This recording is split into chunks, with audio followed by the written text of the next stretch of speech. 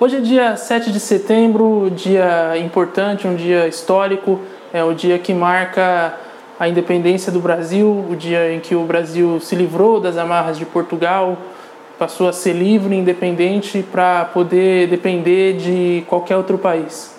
E para não deixar passar essa data batida, eu vou contar um pouco desse processo, dessa data, lógico que de uma maneira diferente, para evitar que você caia no sono, que é o que acontece quando você estuda essa matéria na aula de História e não adianta mentir.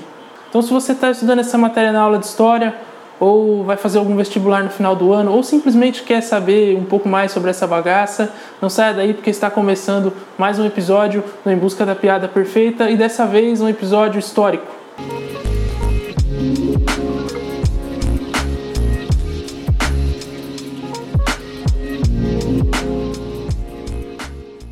Bom, para começar essa incrível história de liberdade e independência, tão bonita e tão bela quanto o Spirit, o Corcel Indomável, a gente sabe que a independência aconteceu em 1822, mas a gente tem que voltar um pouco no tempo, porque os processos que levaram até isso começaram um pouco antes. Então a gente deve voltar aí, mas precisamente até 1808, que foi o ano em que a família real veio para o Brasil, a família real portuguesa desembarcou no Brasil, porque eles fugiram de Portugal, fugiram de Napoleão, né?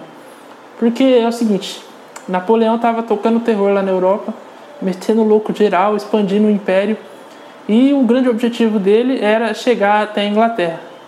Só que, para chegar na Inglaterra, ele precisava passar por uma batalha naval, porque a Inglaterra é uma ilha. E a frota britânica era muito boa, e ele não ia conseguir derrotar a frota britânica. Para derrotar a Inglaterra, ele começou a usar outros artifícios. Ele começou a bloquear o comércio com a Inglaterra e fez o famoso bloqueio continental. Qualquer país que fosse pego negociando com a Inglaterra ia para a vala, ia para o micro-ondas. E adivinha quem era o principal parceiro comercial da Inglaterra? Portugal. Então Portugal dependia muito da grana da Inglaterra, e para não perder o principal cliente, a verba do mês, certo? Portugal continuou negociando com a Inglaterra, só que Napoleão descobriu e virou e ameaçou Portugal, falou, continuar com essa palhaçada aí, nós vamos invadir essa porra, hein? E aí Portugal continuou, porque precisava da grana, e Napoleão cumpriu a promessa e marchou em direção a Lisboa. Para não peitar Napoleão, Dom João VI já estava com o cu na mão, ele decidiu fugir para colônia mais próspera, mais rica, que dava mais lucro, que era o Brasil. Então ele pegou Malicuia, na verdade, Dom João VI fugiu de lá com todo o aparato administrativo, toda a corte portuguesa foi com ele. Então ele largou Portugal, a galera ficou meio puta lá com ele, porque o cara largou o país bem cuzão, né? E foi embora e não quis nem saber não, meteu o pé. Quem ajudou Portugal a fugir foi a Inglaterra. Ainda bem que o translado da Inglaterra é eficiente, né? Eles conseguem levar até o destinatário. Se esse translado aí fosse feito pelos Correios, provavelmente não ia dar certo, ia dar destinatário ausente. Sorte do Dom João VI que ainda não existiam os Correios, então ele se beneficiou disso e conseguiu chegar são e salvo no Brasil. Só que essa viagem foi meio conturbada, porque apesar de ter a escolta britânica protegendo os navios portugueses, o Dom João VI, como eu falei, levou tudo. Então, mano, tava uma superlotação bem boa no navio, né? Era gente pra cacete, pra variar, teve infestação de piolho, algumas mulheres tiveram que raspar o cabelo durante a viagem, alguns navios se perderam do comboio, foi uma completa desgraça. E já iniciou uma tradição que dura até hoje, né? Que é a superlotação, que é uma tradição que até hoje, se você vai em diversas cidades aí pelo Brasil, você vai encontrar, principalmente em horário de pico, 6 da manhã, 6 da tarde, você vai ver diversas superlotações. Também não é difícil você contaminar a doença nelas. Então, é uma tradição que é muito antiga e se perdura até hoje, né? Principalmente nas principais capitais aí do país. Apesar da desgraça da viagem, eles conseguiram chegar são e salvos no Brasil, só com alguns piolhos, mas tá valendo, né? Pra isso que tem a maquininha, quer dizer, não tinha maquininha, né? Mas tinha tesoura, enfim. Foda-se, eles raspavam o cabelo. Cresce de novo também essa merda, não sei porque tanta choradeira. Enfim, eles chegaram aqui, e aqui tava uma várzea, né? porque Portugal não investia aqui. E é curioso, porque se a família real portuguesa vier para o Brasil de novo, eles vão chegar aqui e falar, puta, que várzea. Então não mudou muita coisa, né? Você vê que algumas coisas perduram, o Brasil realmente consegue manter essas tradições muito bem, né? O fato é que eles chegaram aqui, estava uma várzea e não tinha escolas, as escolas eram bem poucas, bem podres também, não tinha biblioteca, não tinha nada, não tinha infraestrutura, era muito precária, e era uma completa desgraça. E aí Portugal começou a investir. Essa questão de ser meio sucateado era meio que proposital, porque Portugal não queria investir aqui e tinha medo de que se investisse em escolas, bibliotecas, infraestrutura, isso poderia causar uma certa revolta das pessoas. As pessoas começariam a ter uma classe letrada, um pessoal que pensa e ia falar, mano, pra que a gente precisa daqueles cornos lá? Vamos tomar essa porra e vamos ficar independente. E aí eles não investiam aqui. Então Portugal, quando chegou, veio muita gente, eles precisavam sobreviver aqui, né? Se manter, então começaram a investir aqui. Então começou a ter escola, começou a ter biblioteca, teve a primeira imprensa no Brasil, o primeiro jornal, que foi a Gazeta do Rio de Janeiro, também foi inaugurada nessa época, e o Brasil começou a crescer. E um detalhe curioso é que o Brasil também mantém essa tradição, porque as escolas também, até hoje, continuam sucateadas, continuam podres. Enfim, o Brasil realmente mantém as tradições da família real a ferro e fogo, né?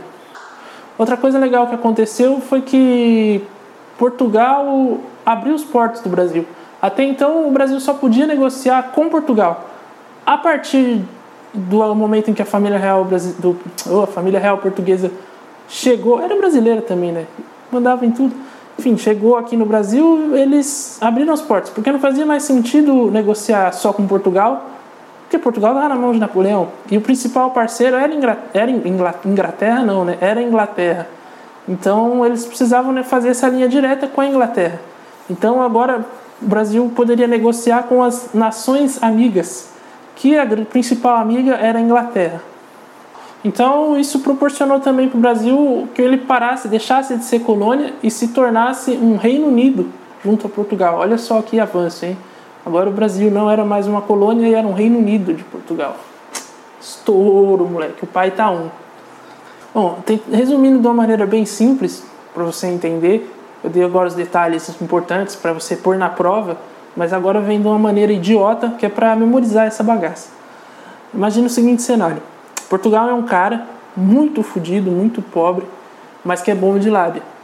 E ele andando na rua se apaixonou e conheceu uma mulher muito, não digo rica, mas ela tinha um grande lote de terra, só que ela não sabia usar essa terra. Portugal foi lá, convenceu ela e eles acabaram se casando. Essa mulher chama Brasil e Portugal se apropriou dessas terras, porque se casou com ela, e começou a explorar essas terras.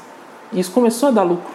Então Portugal começou a ter muito lucro, começou a fazer uma certa fortuna, e Portugal vendia para tinha um grande cliente, que era uma outra mulher também, muito rica, tinha vários negócios, e Portugal queria uma parceria com ela, porque ela era muito grande, muito rica, e Portugal conseguiu atrair a atenção dela e vendia produtos para ela, que é a Inglaterra. Ela é muito rica, sempre visava ampliar seus negócios, tinha uma visão muito empreendedora e tal, e Portugal acabou virando um principal fornecedor dela.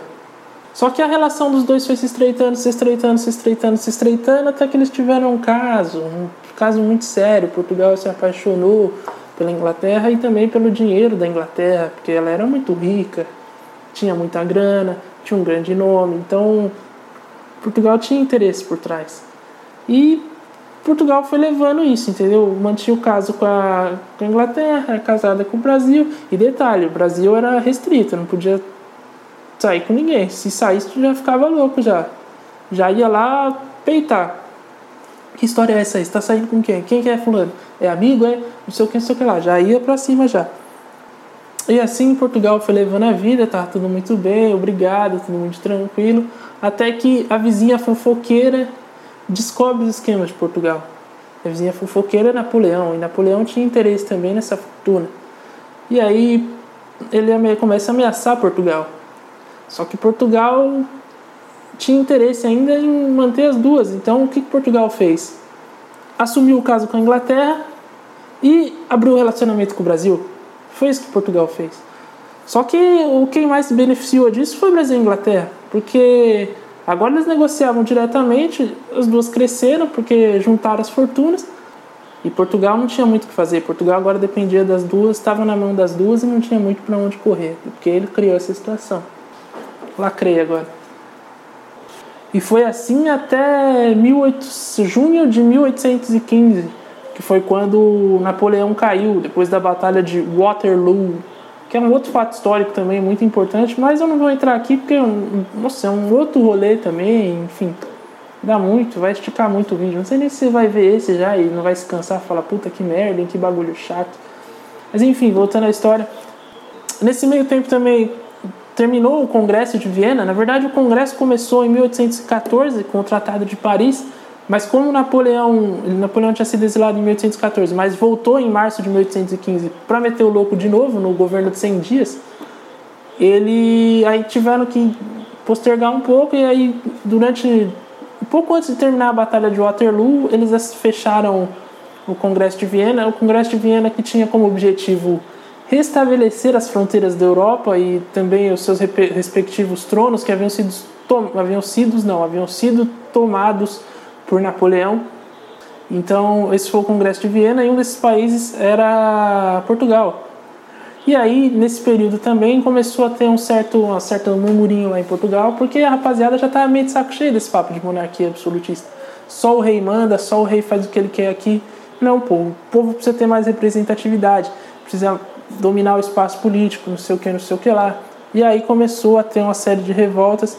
Teve a revolta de 1820, e depois disso aí, em 1821, eles vão chamar o rei Dom João VI de volta, porque eles precisavam do rei para aprovar essas mudanças, e o rei estava no Brasil. Então vão ser convocadas as cortes, e o rei Dom João VI vai meter o pé de novo para Portugal. Dessa vez não está fugindo de ninguém, não. Menos mal, né? Fugir dá muito trabalho. Só que aí Dom João VI foi muito malandro, porque ele tinha chamado geral com ele, né? Tinha chamado Juquinha, Serginho, Paulinho, Mariazinha, todo mundo que era da corte de Portugal tinha vindo com ele, né? E quando ele foi embora, ele levou também geral com ele, inclusive levou todo o ouro do Banco do Brasil. Isso deu um rolo, porque depois o Banco do Brasil, obviamente, veio a falir. Olha que desgraça, mano, que maldito, né? Bem arrombado mesmo. E, enfim, esse processo da saída dele foi bem conturbado, porque aqui no Brasil tinha alguns que eram favoráveis ao retorno e tinha outros que eram contrários ao retorno. Tipo, cada um com suas visões. Óbvio que a maioria era tudo por benefício próprio. Os que queriam que ele voltasse era porque não queria perder certos direitos. Os que queriam que ele ficasse a mesma coisa. Então, interesses e mais interesses. E é assim até hoje, com vários interesses, ninguém tá nem aí pra nada, só pensa no próprio rabo e foda-se. Farpei. Não é farpa se for true. Como o Dom João VI era um cara muito generoso, muito preocupado com o povo, né? Ele se importava com as causas, enfim, ele estava muito preocupado com a nação. Ele deixou o filho dele, Pedro, como príncipe regente.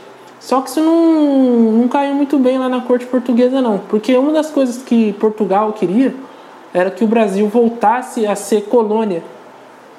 Como eu falei, o Brasil, nesse período que a família real esteve aqui, deixou de ser colônia e virou Reino Unido.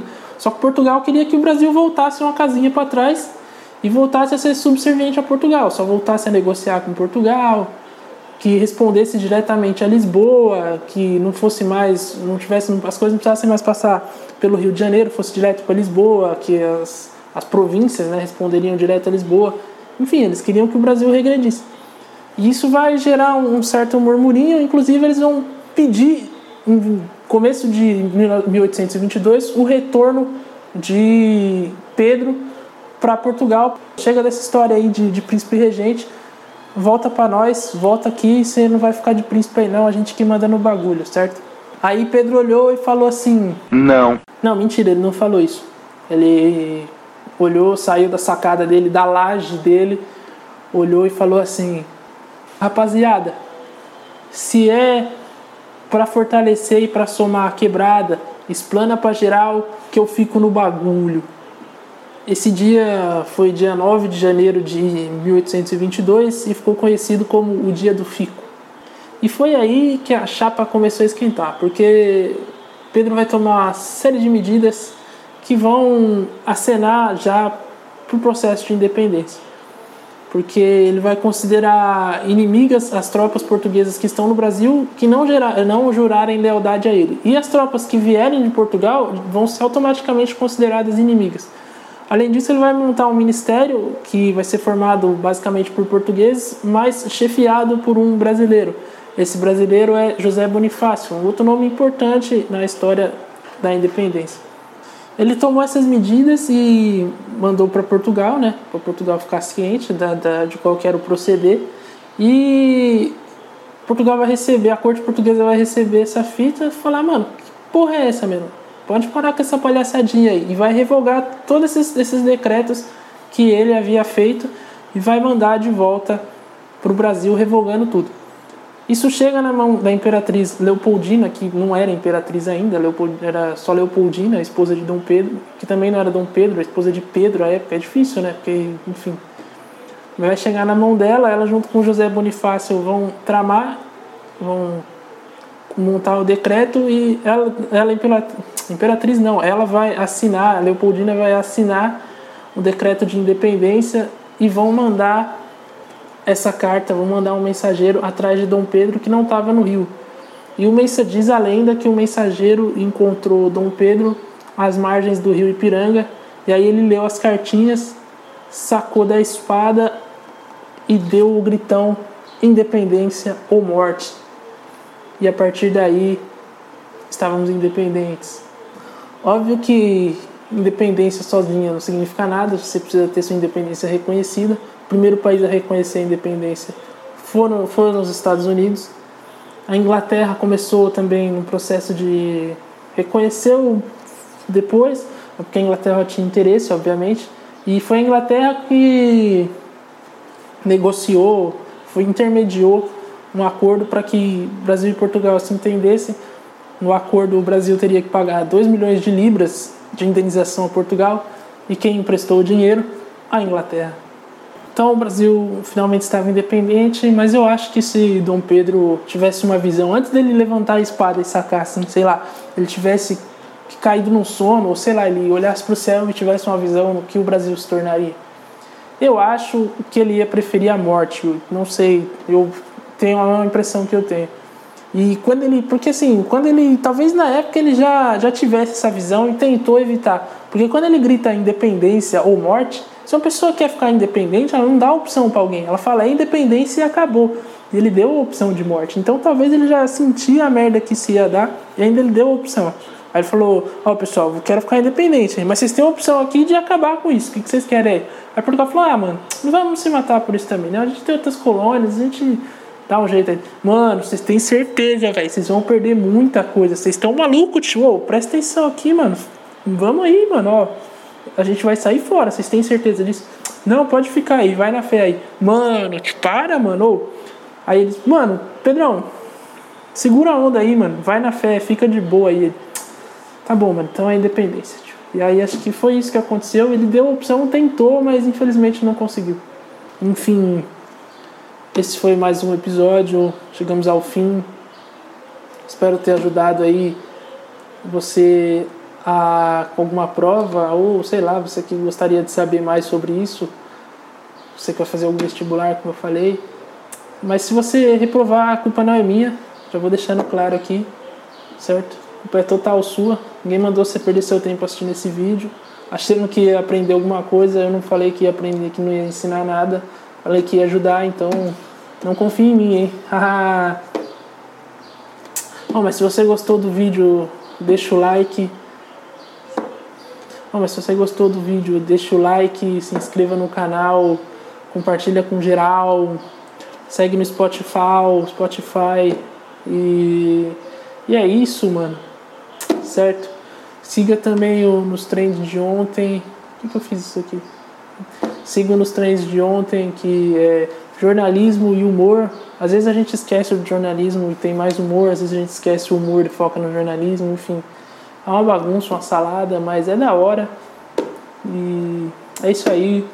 Tô enrolando demais aqui e já deve estar grande pra caralho isso aqui, mas enfim. paciência. Eu tô hoje no estúdio do... Eu já tô queimando aqui. Eu tô hoje no estúdio do Matador de Passarinho, do Rogério Skylab aí, pra quem assistiu esse mito do cenário underground musical brasileiro. E é isso. Valeu aí por ter assistido, certo? E até o próximo episódio do Em Busca da Piada Perfeita. E valeu por ter ouvido também, não sei. Mas até o próximo episódio do Em Busca da Piada Perfeita.